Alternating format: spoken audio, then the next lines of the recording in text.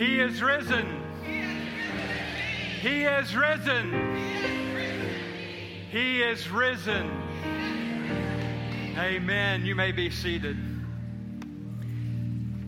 Wow. Isn't it awesome to be together on this Resurrection Sunday to proclaim the truth of the risen Lord? Amen.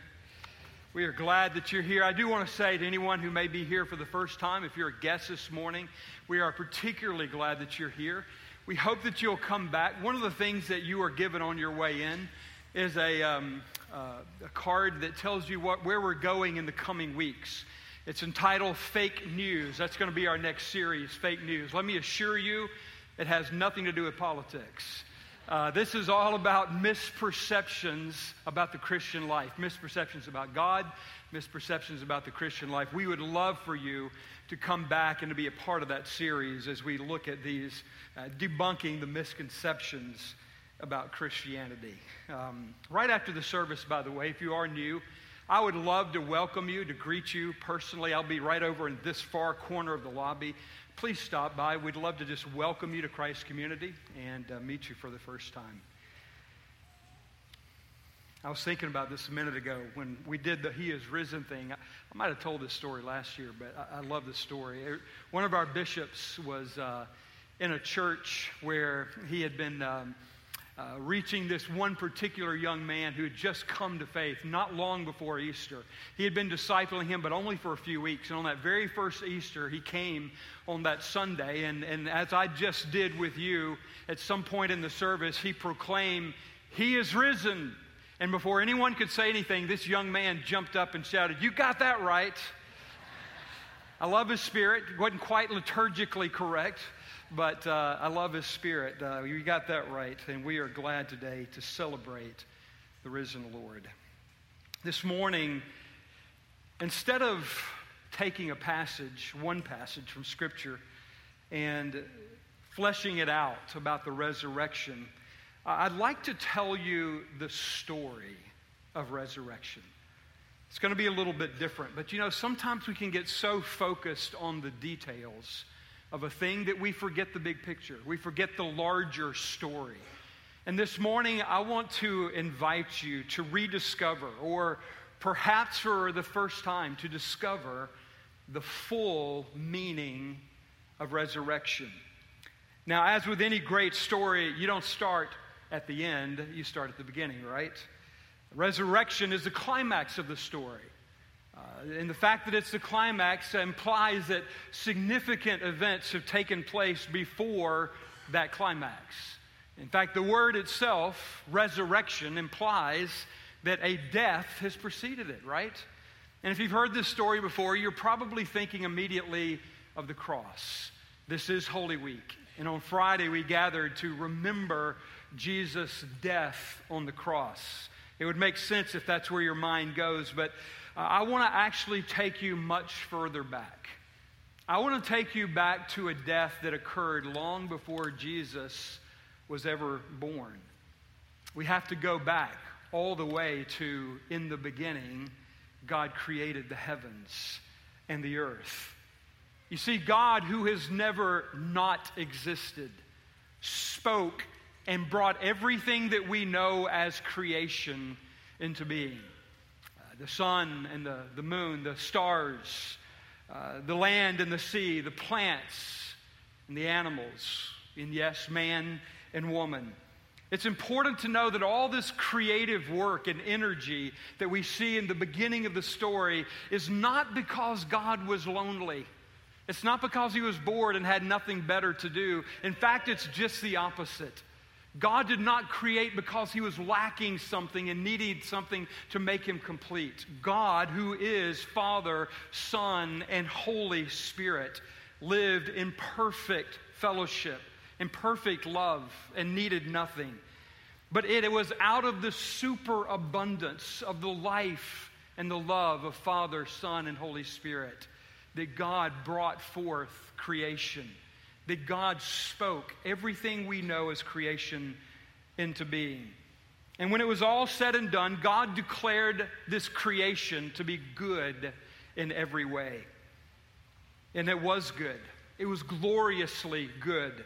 Adam and Eve, our first parents, enjoyed unbroken and untarnished fellowship with God. The Word says that they walked with God in the cool of the day, constantly, continuously, and profoundly aware of the presence of God. And the presence of God that brought not fear and dread, but delight and joy and acceptance. This is the picture we have in the beginning. And their relationship with one another was very similar.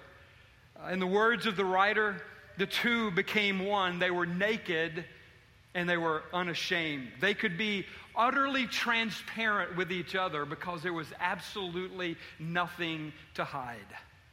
They could be totally authentic because there was nothing to fear. Can you imagine what it would be like to live without fear, without shame, without guilt, no regrets, no insecurities, no baggage? Can you imagine how liberating that would be? And they lived this way in a garden that abundantly supplied them with everything they could ever want or need.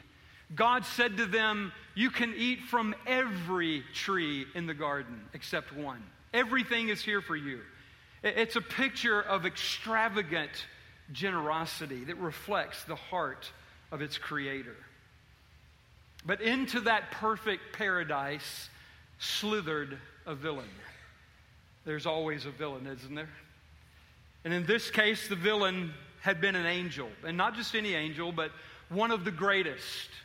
Satan, as we know him, had been one of God's chief angels. But his desire to be equal with God drove him to rebellion and to rejection of everything God is and has always been.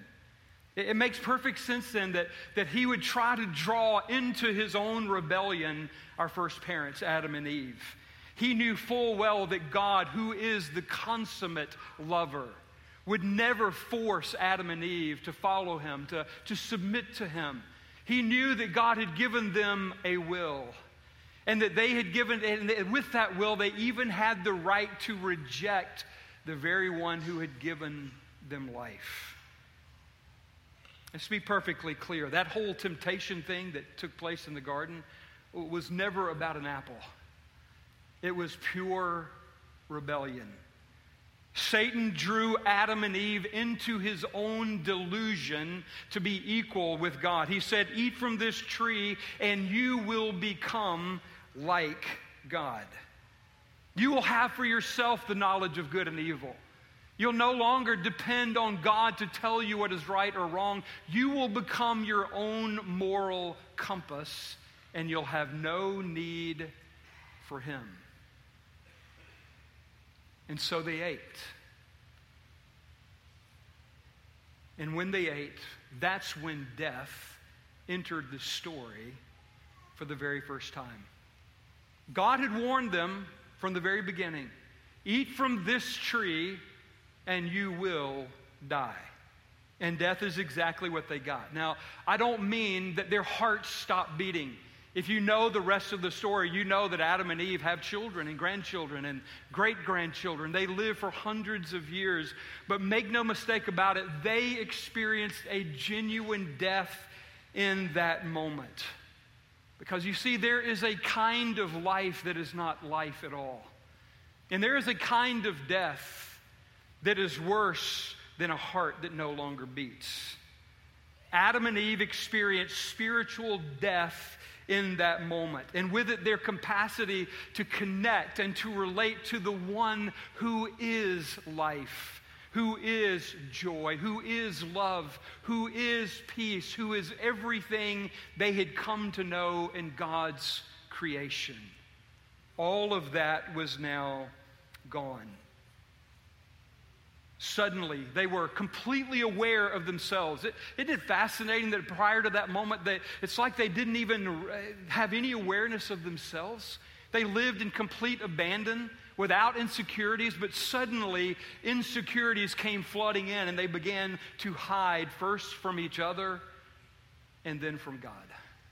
The transparency and the authenticity that had been there before was now replaced by fear and masquerade. Keep reading the story, and just one chapter later, the first murder comes into the story. Read just 2 more chapters and you will find that humanity had become so wicked that God was heartbroken. And he said, I am sorry that I ever created man and placed him on the face of the earth. You see, the villain so desperately wants you to believe that the brokenness we now see in this world is somehow a reflection of the nature and character of God. He wants you to look at the brokenness of this world and conclude with the question, how could a good God create this? And yet the truth of the matter is, what we now see, what took place in the garden after that first sin, is not a reflection of God's character. It is a testament to the true nature of sin. That everywhere sin exists, there will be destruction. There will be loss. There will be death. But do you want to know the true character of God? Into that darkness, God came searching after the very ones who had just rejected him. God came looking for Adam and Eve, asking the question, where are you? Where are you? And he's been asking that question ever since. In fact, I think it's fair to say that the rest of the Bible is a testimony of how God does exactly what we sang about earlier. How God's overwhelming, never-ending, reckless love moved him to come after us again and again and again. To try to bring us back home again. Now, I'm going to get through this next part of the story very, very quickly because it actually takes up almost 2/3 of what we call our Bible. The record of the Old Testament is how God began to bring us back into a place of reconciliation with himself. It started when God called for himself or determined for himself that he would have a people. Not a people who were great or deserving, because Israel was neither of those, but a people to whom God could show his kindness and mercy. A people through whom God said, I will bless the entire world. Secondly, God gave the Israelites, his own people, the law. He wrote the commandments on stone, gave it to Moses. Paul would say hundreds or thousands actually of years later that the purpose of the law was not to save but to expose sin. That's what the law does. The law tells us this is sin, but more importantly, the law exposes the reality that every one of us, you, myself, all of us, are utterly sinful. That we are desperately in need of a Savior. That's the purpose of the law. But God also gave a sacrificial system. This part of the story seems almost foreign to us. It's hard to imagine a sacrificial system, but let me remind you of its purpose. Its purpose was to provide a temporary solution to the ultimate problem of how holy God and sinful man could be reunited. If the penalty of sin is death, then someone or something had to die in order to pay that penalty. In his mercy, God allowed sinful man to sacrifice innocent animals, goats and bulls and lambs or doves, to pay the price of his or her sin. I mean, it was a temporary fix, to be sure. The blood of animals could never truly solve the problem. But this is what it did. Every time the Israelites sacrificed those animals, they were reminded of 2 things. They were reminded, first of all, of the horror of sin, and secondly, of the costliness of redemption. The costliness of redemption. And then there were the prophets. Long before it ever happened, the prophets saw a new day coming. A day when God would replace the temporary solution with a permanent one. Jeremiah wrote about it in this way: the time is coming when I will make a new covenant in the house of Israel and with the house of Judah. It will not be like the old covenant I made with their forefathers when I took them by the hand to lead them out of Egypt, because they broke my covenant, though I was a husband to them, declares the Lord. This is the covenant I will make with the house of Israel after that time. I will put my law in their minds. I will write it on their hearts. I will be their God, and they will be my people. No longer will a man teach his neighbor, or a man his brother, saying, know the Lord, because they will all know me, from the least of them to the greatest, declares the Lord. For I will forgive their wickedness and remember their sins no more. They also began to speak of a Messiah who would come to accomplish everything that God said he would do in that new day. And then just over 2,000 years ago, Jesus was born. Jesus was born in Bethlehem. John, one of his disciples, it seemed was the first to fully understand the ramifications of what was happening in his coming. John would write sometime later these words, in the beginning was the Word, and the Word was with God, and the Word was God. He was with God in the beginning. John understood that there was a new creation on the horizon, that God was doing something that would go all the way back to the very beginning, and that Jesus was the key to what he was about to do. Jesus was the Word that had been with God from the beginning. Jesus was there when God spoke and brought creation into being. Jesus was there when God wrote those commandments on the tablets of stone and gave them to Moses. Jesus was there when he gave them lambs and goats and bulls to pay the price of their sin. And it was Jesus to whom the prophets were looking in everything they wrote. He was there. He was the Messiah. But now he was here. I love the way Peterson translates John 1:14 when he says, the Word became flesh and moved into the neighborhood. We saw the glory with our own eyes, a one-of-a-kind glory, like Father, like Son, generous inside and out, true from start to finish. John understood that Jesus, though being fully man, was also fully God. And John the Baptist saw, when John the Baptist, the first time he laid eyes on him, John saw him and immediately proclaimed, the Lamb of God who has come to take away the sins of the world. Jesus spoke often of why he had come.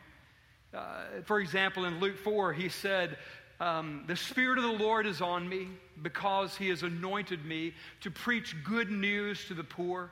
He has sent me to proclaim freedom for the prisoners and recovery of sight for the blind, to release the oppressed, to proclaim the year of the Lord's favor. He said in Luke 19:10, I have come to seek and save that which is lost. But I believe that the statement that Jesus made that sums up the whole story is found in John 10:10, when Jesus said, the thief comes to steal and to kill and destroy. But I have come that you might have life, and that abundantly. But Jesus also knew, just as John the Baptist had seen, that in order to bring that abundant life, Jesus would have to become the Lamb of God. Jesus would have to become the ultimate sacrifice. Because you see, the problem with those Old Testament sacrifices is that they were animals, not people. The sacrifice was not equivalent to the need. In order for there to be a permanent solution, one who was just like us would have to die in order to pay the price for sin. But it had to be one that was without sin. And so Jesus came and took on flesh just like yours and mine. And he lived and he became the perfect sacrifice. Hebrews 2:17 says it this way. For this reason, he had to be made like his brothers in every way, in order that he might become a merciful and faithful high priest in service to God, that he might make atonement for the sins of the people. Jesus would offer his sinless life to pay for your sins and for mine. And that is what happened on the cross. That's what the cross on Friday is all about. In the story, when it actually happened, the Romans believed they were putting down a political revolution. To them, that's what the cross was all about. The end of another political threat. To the religious leaders of the day, the cross was a way to eliminate a troublemaker who had come to tinker with their traditions. And to Satan, no doubt, the villain, no doubt he saw the cross as his ultimate victory. That the very ones whom he had come to save had instead crucified him. Satan must have believed in that moment that God's solution had been rejected. And for 2 days, all of Rome, all the religious leaders, and yes, Satan and his entire kingdom of darkness must have celebrated wildly. But then came Sunday. But then came Sunday. And Jesus came out of that tomb. Amen? Jesus came out of that tomb and once and for all conquered sin. Do you see now how what took place on Friday and on Sunday was really about the story as a whole? That Jesus was actually restoring everything that had been lost in the beginning of the story. Jesus came to bring life out of death. Jesus came to restore everything that had been lost in the garden. Paul would sum it up in Romans 5:17 when he would say this: "For the sin of this one man, Adam, caused death to rule over men. But even greater is God's wonderful grace and his gift of righteousness. For all who receive it will live in triumph over sin and death through this one man, Jesus Christ." Now here's the reason that resurrection is the linchpin of the entire story. Because if Jesus was nothing more than just a good man, then quite frankly, his death was relatively meaningless. Now what do I mean by that? I want to remind you that there have been good men and women who have given their lives for great causes or even for the sake of others all throughout history. That one might die for another is something that is a part of our story that is told all the time by many, many different people. But if the one who gave his life came out of that tomb on Sunday, then he was not just a good man. He was the Son of God. The Word of God that had been with him in the beginning. The one who God had sent to take away the sins of the whole world. But let me ask this critical question. How do we know it actually happened? How do we know that what we come here every year and talk about on this day, resurrection, is not just a great moral story? How do we know that it's not more than just a story? How do we know that it's not a hoax? I mean, here we are on April Fool's Day, right? I mean, how do we know that this is not God's cosmic April Fool's joke? How do we know it actually happened? I believe the answer to that is transformation. Because you see, that's what resurrection is all about. Resurrection is about transforming death into life. It is about transforming darkness into light, hopelessness into hope. Resurrection is all about transformation. And that's exactly what we see in the days following his death and supposed resurrection.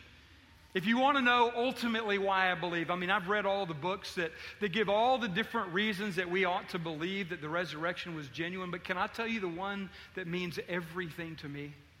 The one that means everything to me was the transformed lives of those who followed Jesus for 3 years, who watched him die on a cross, who immediately went into hiding, but 3 days later came out and were never the same again. Something happened. I want to remind us that that Peter denied Jesus 3 times just after he died. Once to a little girl. But 3 days later, something would happen in Peter, and he would never deny Jesus again. In fact, he would boldly proclaim Jesus, the risen Lord, even to those who had the power to execute him. And ultimately, that's exactly what would happen. Peter would be executed for proclaiming the risen Lord. Or think about Thomas for a moment. Doubting Thomas. Thomas had walked with him, lived with him for 3 years, saw him die on the cross as well. And when he first heard about the resurrection, Thomas couldn't bring himself to believe because he had not seen with his own eyes. But then there was that moment where Jesus came into the room and Thomas saw, and he proclaimed, "My Lord, my God." And can I tell you that Thomas never doubted again? Thomas ended up taking the gospel to India, where he ultimately died a martyr's death for the sake of the gospel. That's why I believe this is not just a story, that this is the story of all time. This is the great story that sums up the truth of this world and this universe in which we live. I think about Paul, for example. Paul would later on write about the resurrection in 1 Corinthians 15. It's one of those passages that if I was going to preach on a passage, it probably would have been 1 Corinthians 15. Because Paul talks about the power of the resurrection. But can I remind you for just a moment that before Paul, he was Saul? That there was a time in his life when there was only one thing that he wanted to accomplish in his lifetime, and that was to stamp out Christianity. To take everyone who followed after this heretical sect and to put them in prison or to put them to death in order to eliminate what was then known as the way, those who followed Jesus. But something happened in Paul's life that would change his life forever. Paul would later, in his years later, would write that he had been beaten, he had been whipped, he had been left for dead, he had been stoned, he had been imprisoned, and he would ultimately give his life as well for the sake of the gospel. What could possibly account for such a transformation? In his own words, Paul said, "I was on a road to Damascus. I was there to carry out my plans to destroy as many Christians as possible. And then the risen Lord appeared to me." Paul saw the risen Jesus, and it changed his life forever. I want to tell you that I am grateful today that I came to faith when I was a young boy. This is going to be impossible for most of you to believe, but I've been following Jesus for over almost 45 years. I've known him for 45 years, and I can tell you that there is no sweeter friend. There is no greater rock.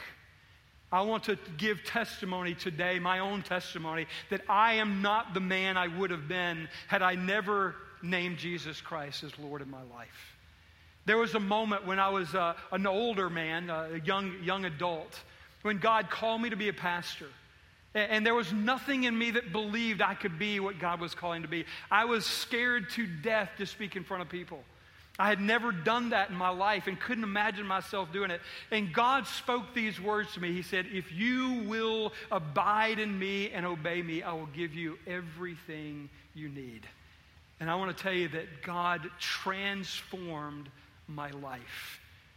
I wish we had time today, because I can tell you that all over this building, there are men and women and children who would stand up and say, "Let me tell you how God transformed my life. Let me tell you how God transformed." That's why on this day, billions are gathered all over the globe to give testimony to the risen Lord. Folks, this is not religion. It's not a story. It is reality. Jesus Christ came out of that tomb, and in doing so conquered sin and death once and for all. Amen? And I want to say to you as well that this story is also your story. It's also your story. Deep down, we all know something is desperately broken in humanity. broken even in us. I mean, everywhere we look, we see poverty, hatred, violence, abuse, racism. Or we could take it in the complete other direction, empty prosperity. One of the most tragic things I know is to witness the life of one who gains everything he or she ever could have wanted, only to say in the end, it's not enough. I'm still not full. There's still an emptiness here that nothing in this world can fill. I want to tell you this morning that deep down we all know that something within us is broken. We have all experienced that brokenness through our own choices and certainly through the choices of others who have sinned against us. In the words of the song we sang earlier, we have all experienced the tomb and the grave. But this morning, He is calling us out. He is calling us out of the darkness and into His glorious light. Amen? Let me just ask this morning, what does it take? What's required in order to be able to have that life, to be transformed? And let me just say, by the way, that this is not a work that's done in a moment. In one sense it is. I mean, in one sense, the moment we believe, God declares us to be His own. He says, you are mine, you will always be mine, and I declare you holy because you have put your trust in my Son. But in another sense, it's a work that will continue for the rest of our lives. If you could talk to all the people sitting in this room right now, they would tell you, I have experienced transformation and it's still very much in process. We are still being made into His likeness, but the work has begun. What's required? What's required? In one sense, there's absolutely nothing we can do or need to do. Because that is the story of Holy Week, of Easter, and of Good Friday. That Jesus has already done everything that is necessary for life and salvation. All we have to do is put our trust in what He has done. But on another level, there is something we must do. If we want to share in His life, we must also share in His death. Jesus once said to a group of people around Him these words in Mark 8, if anyone wants to be my follower, you must give up your own way. Take up your own cross and follow me. If you try to hang on to your life, you will lose it. But if you give up your life, if you die to self, that's another way to say that, for my sake and for the sake of the good news, then you will save it. Do you see now how the story has come full circle?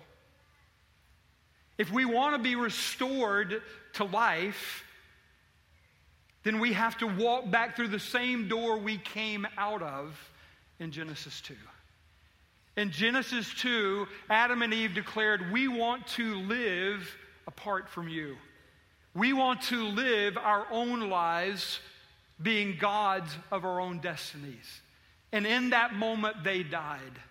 In order for us to live, we have to go back through the same door, dying to self, so that we might be raised to life. And that is the message of the gospel. That's it in a nutshell.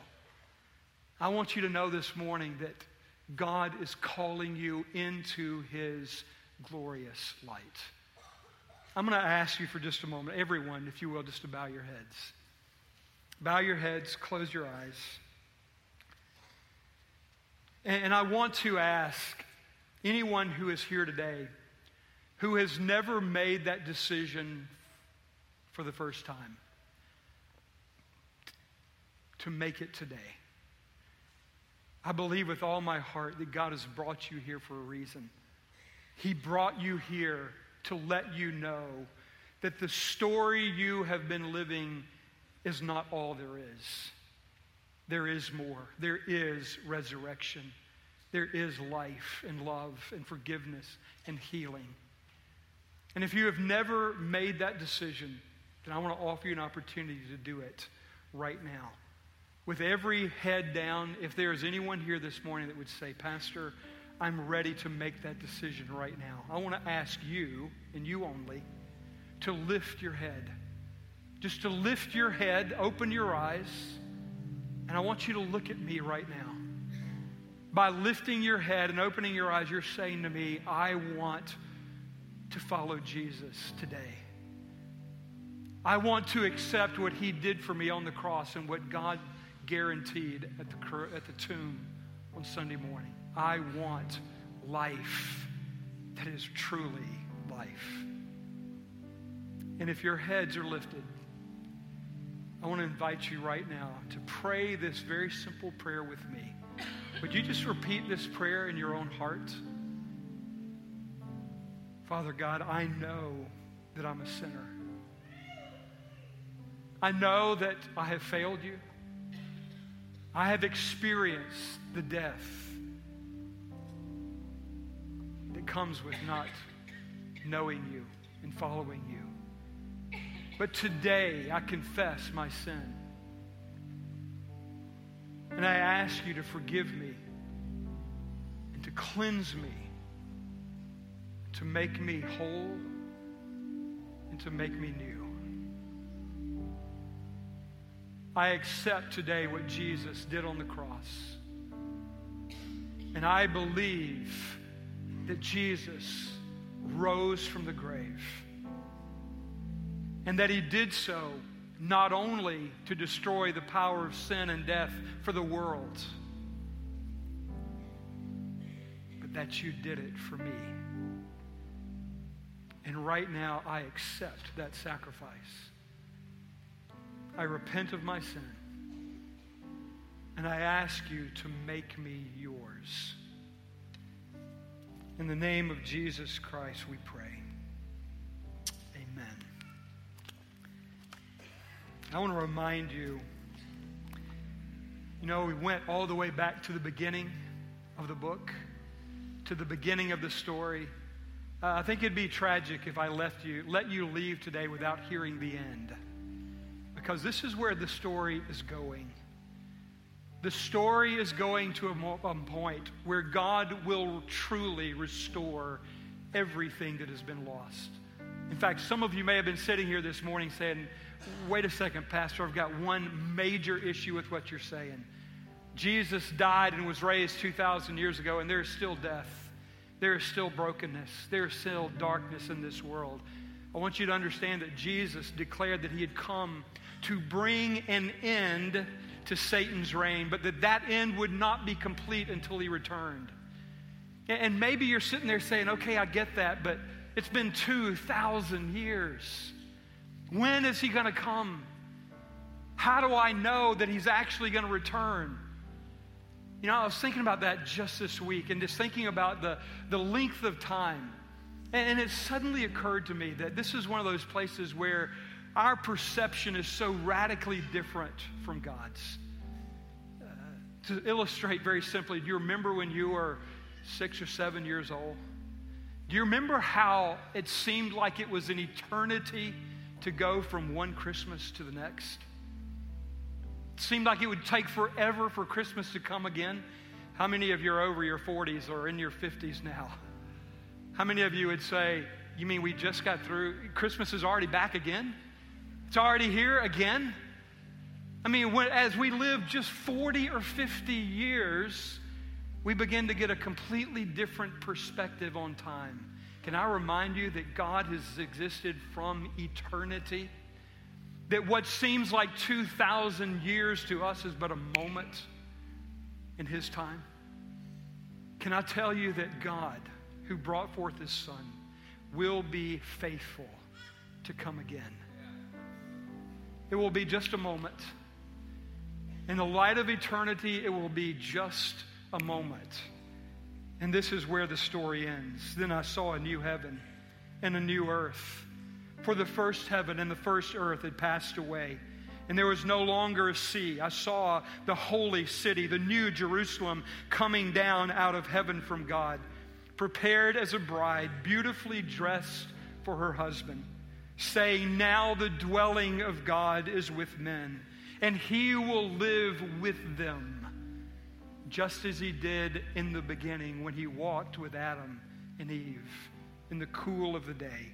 They will be his people, and God himself will be with them and will be their God. He will wipe away every tear from their eyes. There will be no more death, no more mourning, no more crying, no more pain. For the old order of things has passed away. He who was seated on the throne said, "Behold, I am making everything new." He is risen. He is risen. He is risen. I'm going to ask you to stand with me for a moment. We're going to sing one final song. I do want to ask those who are part of the prayer team to make your way up front and to take your place behind the altars here. Let me just say, if there's anyone who is here this morning who is carrying any burden and you want someone to come and pray with you for any reason at all, these people are here. They've been trained and they're ready to pray for you. I want to say that if there's anyone today who has made a decision for the first time to follow Jesus, would you please, before you're gone, take a moment to fill out one of these cards. They're in the seats right in front of you. Please fill them out, because this is the beginning of your journey. We want to walk in this journey with you and help you to walk it well. Let us know, and we want to help you in the days ahead.